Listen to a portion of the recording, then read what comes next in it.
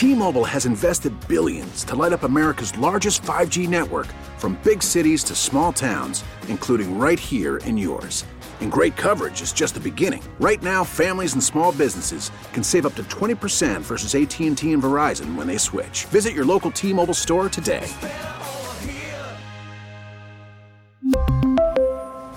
Plan savings with 3 lines of T-Mobile Essentials versus comparable available plans. Plan features and taxes and fees may vary. Baseball is in full swing. NBA playoffs are heating up, and your NFL team is gearing up for training camp. Listen to the latest on the teams you love here on the Odyssey app. The biggest sports radio stations in the country, providing unrivaled local coverage of their teams, all in one place. Exclusive interviews with players, coaches, and team executives, streaming live and always available on demand. Stay in the know with your favorite teams right here on the Odyssey app.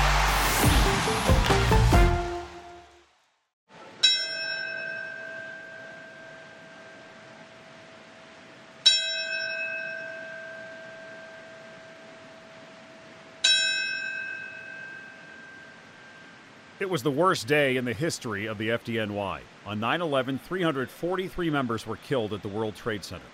But the legacy of that day is very much about the lives lost since the terror attacks and those who were sickened. For the 10 months that followed, firefighters and EMTs worked valiantly and selflessly at Ground Zero to save lives and recover the victims. Those who were there first and stayed the longest were members of the New York City Fire Department.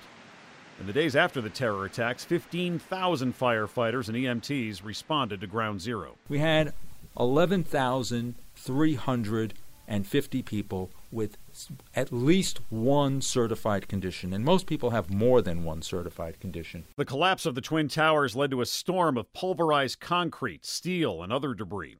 WCBS reporter Peter Haskell described the scene on September 12th. Walking down very much closer to Ground Zero, it's perhaps 2 inches of soot on the ground, and you work your way through, and you consider the debris you see on the ground was just 26 hours ago in someone's office, papers on desk. More than 21 years later, the fire department's death toll from 9/11, 343, will soon be surpassed by the death toll from 9/11-related illnesses. If the past predicts the future, which it almost always does, within 2 years, we will be over the 343. Some believe it will happen more quickly.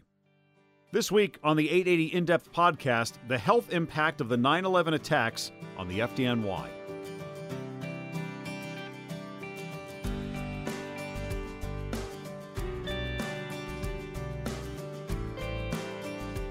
Welcome to 880 In-Depth. I'm Michael Wallace. Of the 11,000 FDNY employees with World Trade Center illnesses, there are 3,000 people with cancer. That means 1 in 5 department responders developed at least one cancer. Some had more than one. The department tracks these cases, and the study and research has actually improved outcomes. Our World Trade Center Health Program members with cancer have longer survival rates than New York State population data for non-World Trade Center-related cancers. A little later, we'll look at the World Trade Center Health Program and the 118,000 people enrolled. They breathed in the same toxic chemicals. I think everybody looks over their shoulder, to the left or to the right, and goes, when am I getting cancer? If cancer is the greatest threat now, there's another serious concern that's looming. So many of these men and women now suffer from cognitive disorders, dementia, Alzheimer's, and it's linked now to the toxins from 9/11. Those conditions are not yet certified, but they are being studied. But let's start with the fire department. Dr. David Prezant is the chief medical officer. He sat down with our Peter Haskell and spoke about the surging numbers. Yes, unfortunately, these illnesses and the deaths related to these illnesses keep climbing. And we have a memorial every September where we add the names of those who have died from World Trade Center-related illnesses after 9/11. And this September, we reached the number 299. And between September and now, in the middle of October, we're somewhat over 300. If the past predicts the future, which it almost always does, within 2 years, we will be over the 343. that tragic number that FDNY firefighters and EMS members will never forget. And we will never forget the numbers that have occurred after 9/11. We don't forget them now when they're somewhat less than 343, and we won't forget them 1, 2, or 3 years later when we surpass 343, which ultimately we will. But we also, in giving every one of those members their due respect and their heroic memory, we also need to remember, for the health of our current members, that the mortality rates for our workforce are in fact lower than what you'd expect. So every one of these deaths is tragic. But our members who have been exposed, that are living each day, that are going to these funerals each week, we want them to know that our data clearly shows that their survival is lengthened by participating in the World Trade Center Health Program, that we are saving lives every day. I cannot tell you how many cancer patients we have who have either been cured or who are in remission because of the treatment that we've provided to them. And this last summer, we published a groundbreaking study demonstrating that our World Trade Center Health Program members with cancer have longer survival rates than New York State population data for non-World Trade Center related cancers adjusted for the same age and diagnosis. So lives are being saved, lives are being prolonged, right? And we can never forget that. We have to honor those who have died. We have to work hard, continue to work hard, to keep up what we have provided to most of our workforce, which is early diagnosis, early treatment, prolonged survival. You know, I'm curious, talk about the things that you've mentioned, but you've done a great job of tracking all of these things. Over the course of time, how many advances have been made that have led to new treatments, to new protocols, to things like that have helped prolong lives, not just tracking and treating per se? Well, initially, we were mostly dealing with respiratory diseases. And we have a long history at the fire department for having outstanding pulmonary respiratory treatment. As the cancer numbers increased, we needed to develop new partnerships. We needed to develop partnerships with many of the health institutions that exist in New York City, and the Zadroga Act was incredibly helpful for that. Every major medical center is now helping our patients, as well as all the patients in the World Trade Center program, dealing with their cancers, dealing with transplantation if they need that for treatment of their cancer or their respiratory illness. And this has been an amazing partnership, so that when we promised our members coming out of 9/11 that we would give them the best care possible, we are doing that with the help of these major medical institutions. And I'm not sure if you've answered this, but is it fair to say that the advancements that have been made based on this program have led to treatments that have prolonged the lives of others who had nothing to do with 9/11? Absolutely. That's one of the reasons why we publish all of our studies. And just to take a half step back about the illnesses and the deaths, over the course of time, have you seen an acceleration in the number of deaths per year, or is it pretty much a constant without change? Change is inevitable, and rates vary from time to time. What I think is most important is not whether there's an increased rate over a particular day or week or month or even year, but what's happened over the last 21 years and what will be happening in the future. And that's what we've concentrated on here at FDNY. It's the overwhelming burden that we see to our members that we have to deal with. Doug, do you know how many people were on the job 9/11 and how many of them have developed 9/11-related illnesses? Well, we've had over 15,000 members who were exposed to the World Trade Center, both firefighters, EMS workers, and civilians that were employed by the FDNY. And we've had a few thousand retirees, retired before 9/11, that came in to help us during those days, weeks, and months thereafter. One of the critical things that we developed immediately was what we call an exposure index. Because this was a multi-chemical, multi-particulate matter exposure, the standard ways of measuring exposure were not capable of being done. So what we did was we did something simple, something common sense, something experience-based by all the years we've had going to fires. And that was what anybody would say. Well, your exposure is probably going to be greatest on the day of 9/11 and great during the days thereafter. And then gradually the dust is going to settle, the chemicals are going to settle. That doesn't mean your exposures end, but that your exposures in comparison will be lesser and less. And from a mental health perspective, same thing. All right? So we came up with what we call our simple exposure based on arrival time, your initial arrival time. Right? We add to that the duration of how many months you were down there. But what we found over all of our studies is arrival time predicts everything. Right? And what we have in terms of numbers is that about 14% of our workforce, around 2,300 firefighters, EMS people, and to a certain extent even civilians that work for FDNY, were able to get down there to help actually during the morning of 9/11. Right? And then over the next few days, we wound up having nearly 80% of our workforce exposed.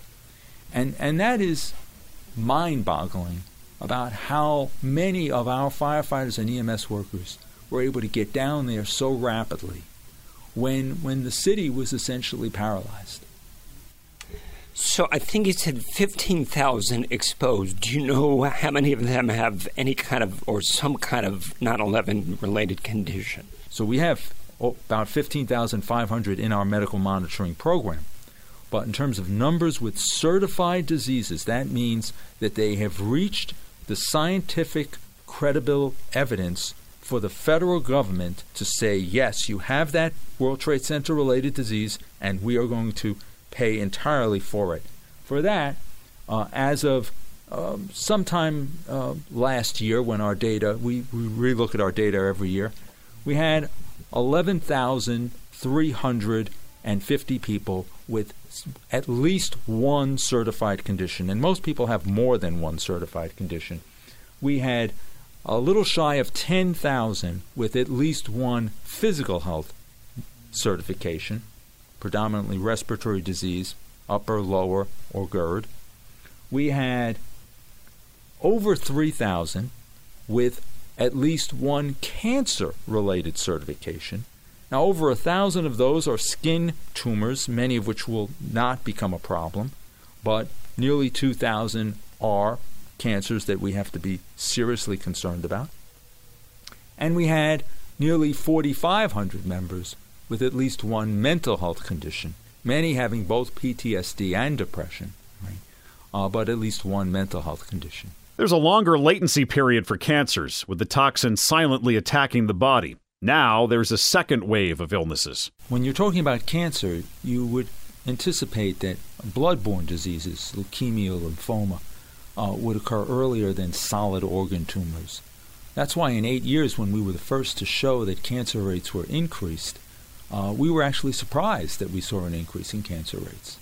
I had thought that this would be more closer to 20 years. But what we're seeing now, 20 years plus later, is more of these solid organ tumors. However, numbers are not the scientific standard. It's rates compared to the general population. And remember that when we go to the National Institute of Occupational Safety and Health, we are advocating not just for our members, but we're advocating for everyone. And NIOSH needs to make scientific, credible decisions. So we have always been not just driving to get the necessary treatment for our members, but we've also realized that we have to be data-driven in that advocacy. It's not just compassion-driven advocacy. To be successful, you need data-driven advocacy. And that's what we've provided to the federal government.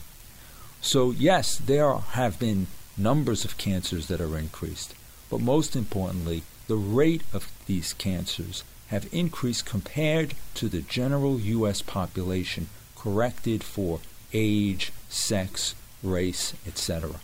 And we've been able to demonstrate that. An advantage in demonstrating this scientifically when it comes to cancer is the statewide cancer registries that are required in every state of the United States, so that there is documented rates in the general population that we're able to compare to. It's more difficult for some of the new diseases that we're looking for that lack these registries, scientifically valid registries, that can give us baseline rates in the general population. Specifically, I'm talking about autoimmune diseases. I'm talking about neurologic diseases. Another complexity in this, in comparing rates, is adjusting for age-related illnesses.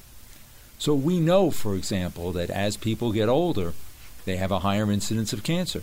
As people get older, they have a higher incidence of cardiovascular disease. They have a higher incidence of dementia, et cetera, et cetera. This is common sense. It's not news to anyone. But NIOSH requires that all of our data be adjusted for age-related changes.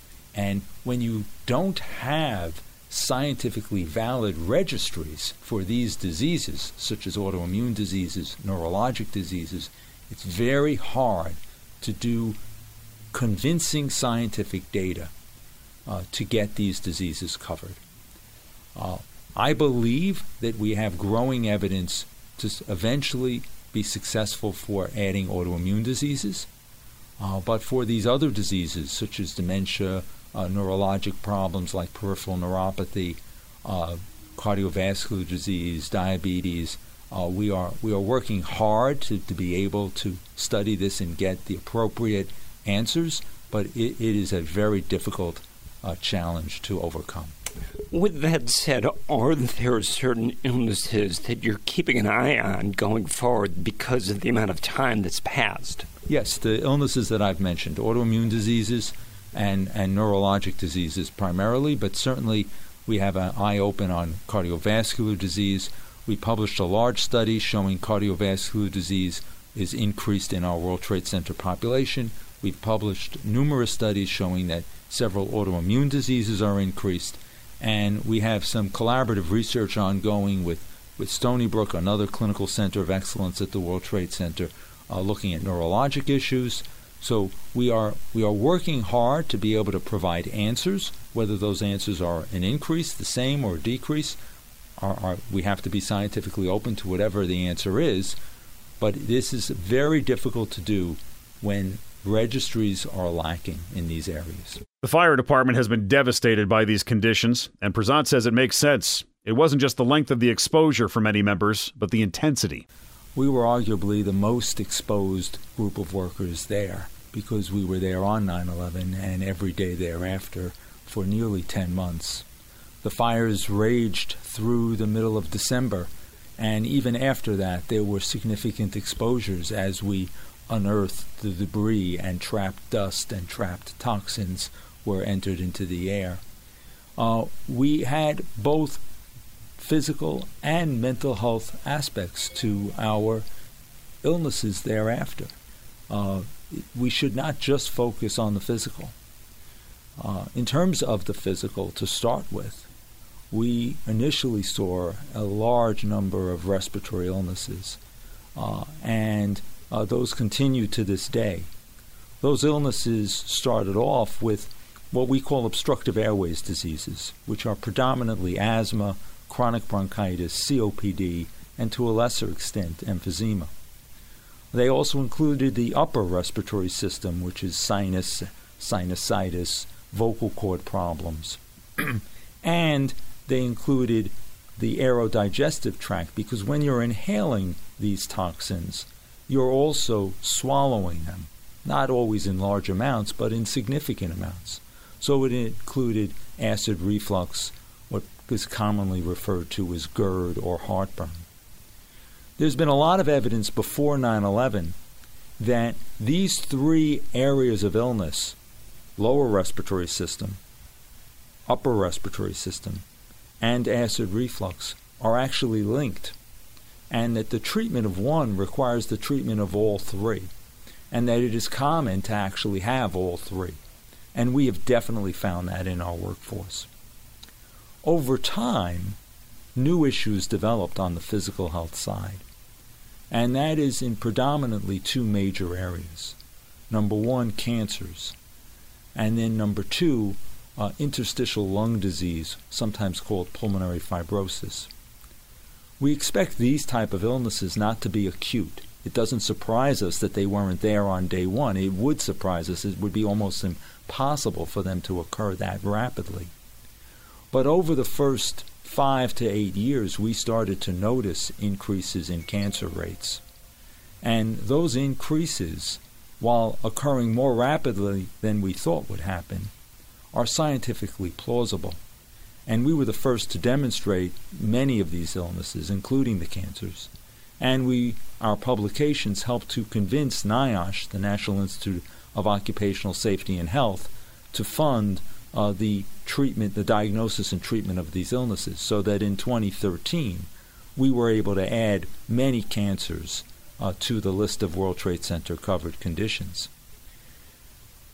We anticipated that we would start seeing interstitial lung diseases 20 years later, and that was based on scientific knowledge from asbestos exposures.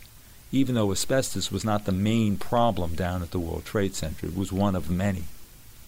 While I've initially focused on the physical problems, we should never forget the mental problems that have occurred.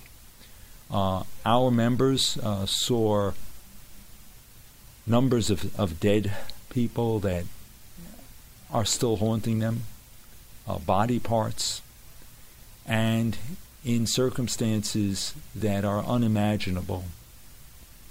Many times, their own co-workers, friends, and in certain instances, even family members.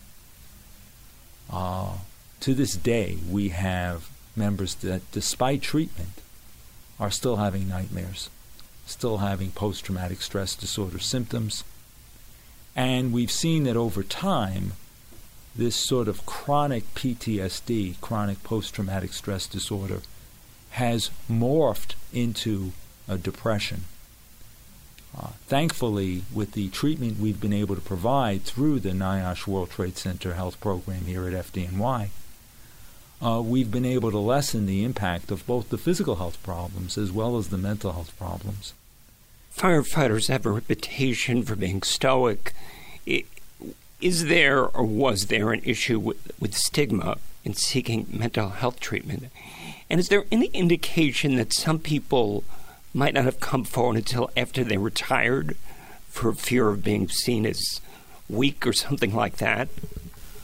Well, there are many reasons why people tend to postpone their coming forward with symptoms. One is the thought that we all have, but firefighters and EMS people in particular have, because they're such strong individuals, that these problems will go away. I had a bad cough when I had a cold. It took a few weeks to go away. This is much worse. It might take a few months. It might take a few years to go away. There's the stigma both socially as well as within their own families, their own co-workers, their friends. And we try to reduce those barriers. And I think we've done a great job at reducing barriers because the proof is that we have so many people that have come forward with their illness and have accepted our treatment. So that I know we've been successful in that. But again, we were only successful at it because we work together as a family. And I need to stress that, because FDNY says they will never forget. But FDNY walked the talk. All right? We were the first to offer World Trade Center medical monitoring exams 4 weeks after 9/11. We started treatment that day because our doctors, including myself, were down there that day. FDNY had pre-9/11 medical monitoring, and that meant we had health data prior to 9/11. When we went to Congress in the first few years, the congressional leaders would often say, "We understand, our heart goes out to you," but common sense would say, "These are symptoms. Maybe they're not illnesses. Maybe they won't last forever. How can we prove this?" We were able to go back to them over the next few years with documented evidence that things had changed. Not only symptoms, but pulmonary function tests, cancer rates, and this is what led to them finally saying, there's no longer an issue that this is real. It's just now, how do we find the money? Last question, and you might have answered this, but I'll pose it anyway. Going forward, what's your biggest concern now? If you had asked me that question 15 years ago, I would have said my biggest concern is that people will forget, that funding will dry up, that members will become just accepting of their condition and not expecting anyone to find out about it or help them with it because they're so strong and so stoic. But now I have been so hopeful based on what has actually happened. The funding now is permanent, though every few years new dollars have to be allocated to it, and right now we will need to be fighting for that.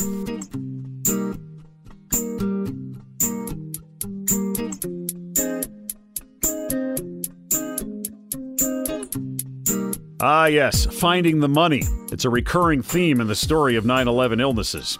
First responders had to shame Congress into funding the World Trade Center Health Program and the Victim Compensation Fund. But with more people entering the program and medical costs rising, another $3 billion is needed. That's where John Feal comes in. Feal was part of the recovery effort at Ground Zero and was injured. He then became a fiery and fearsome advocate who's been instrumental in getting legislation passed. He spoke to Peter Haskell about filling the funding gap. I'm guaranteeing 100%, I'm confident that we will get it done by the end of the year. We have 2 larger vehicles to attach our bill to it.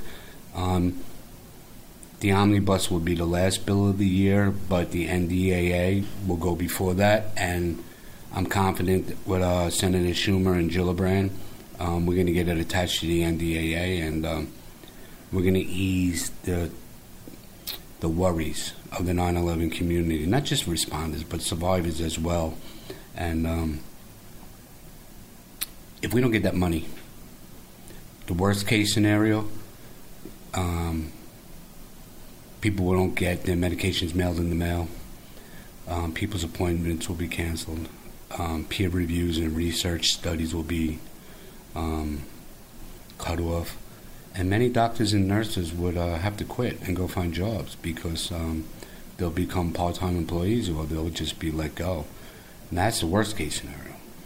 We get that $3 billion, and we will. Everything will be back to normal. And a lot of that money will be dedicated to research and outreach. You know, there's 118,000 plus people now in the World Trade Center Health Program. But what's more staggering to me is over 25,000 of them have a certified 9/11 related cancer.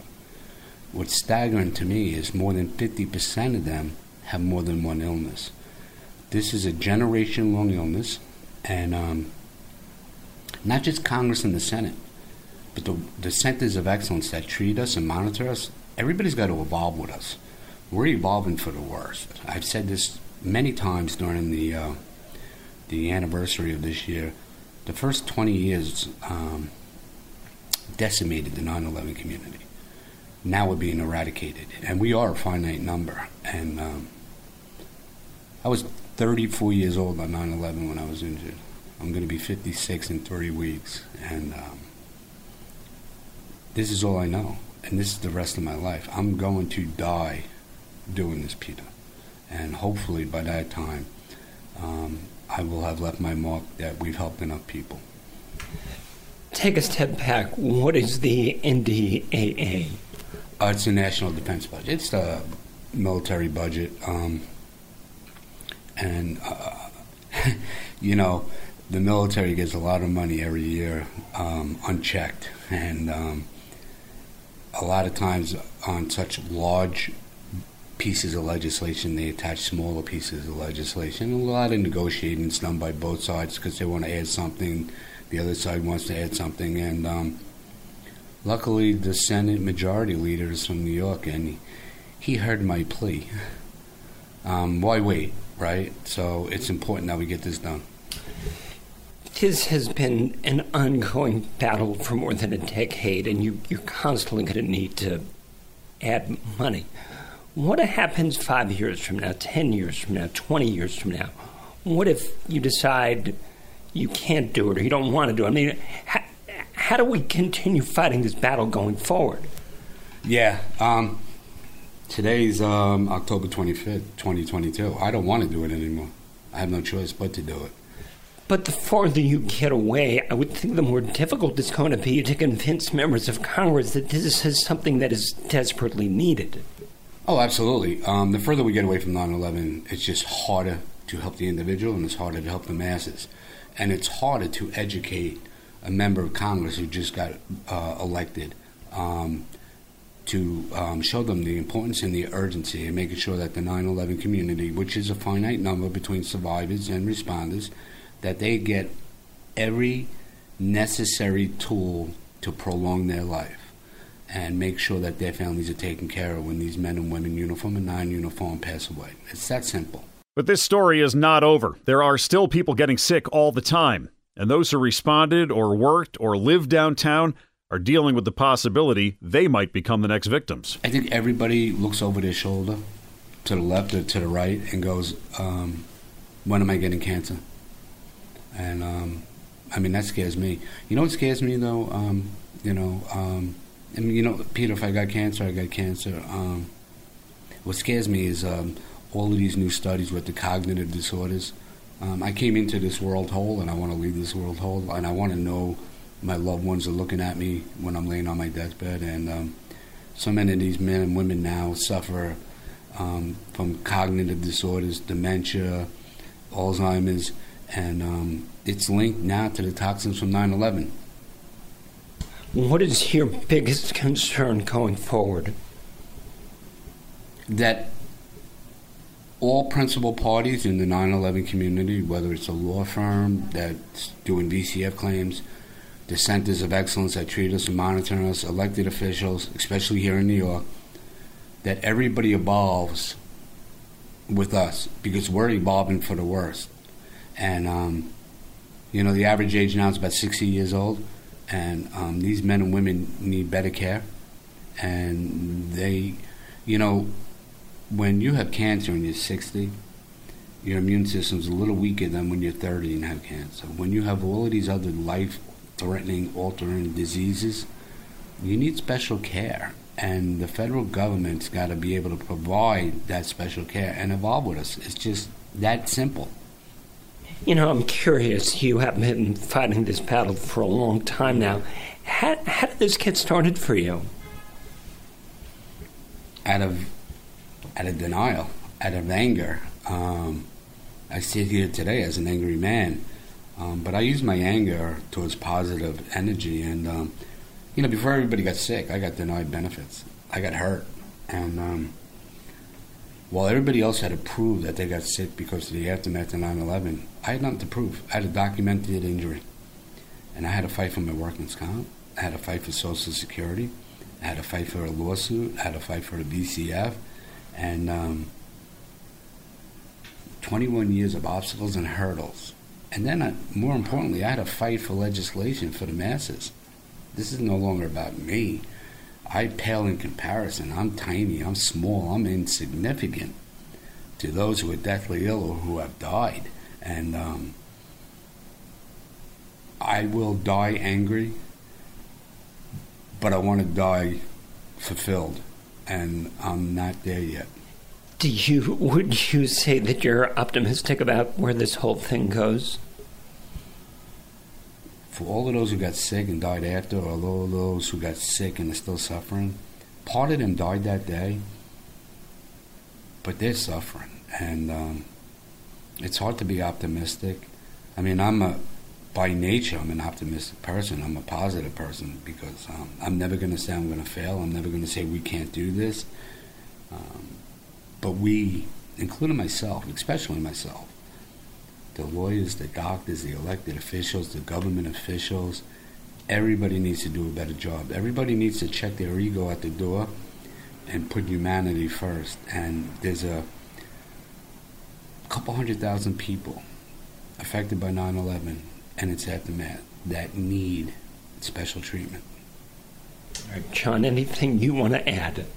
I think you interviewed me a little over a decade ago the first time, and it's been an honor and a pleasure to see you always covering 9/11 stories, and you've been our sword, and it's the media that has helped us with the minor victories, getting legislation passed or getting a glade done at the 9/11 memorial or getting somebody help, and you, CBS Radio, and everybody else in the media that's helped us. So it's been an honor, my friend.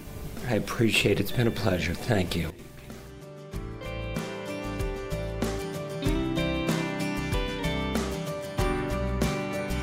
Our executive producers for 880 In Depth are Peter Haskell and Tim Sheld. Both of them are leaving WCBS. Peter has been devoted to these stories for the past 21 years, and Tim, as brand manager, has made sure the station remained committed to covering these issues. We're losing two great journalists and two great friends. They will both be sorely missed. I'm Michael Wallace. Thanks for listening, and never forget.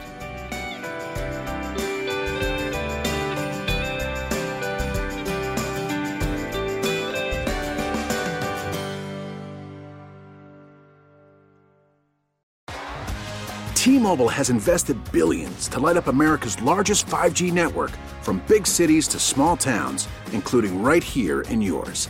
And great coverage is just the beginning. Right now, families and small businesses can save up to 20% versus AT&T and Verizon when they switch. Visit your local T-Mobile store today.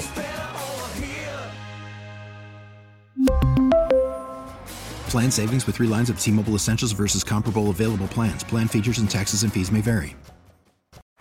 Baseball is in full swing. NBA playoffs are heating up, and your NFL team is gearing up for training camp. Listen to the latest on the teams you love here on the Odyssey app. The biggest sports radio stations in the country, providing unrivaled local coverage of their teams, all in one place. Exclusive interviews with players, coaches, and team executives, streaming live and always available on demand. Stay in the know with your favorite teams right here on the Odyssey app.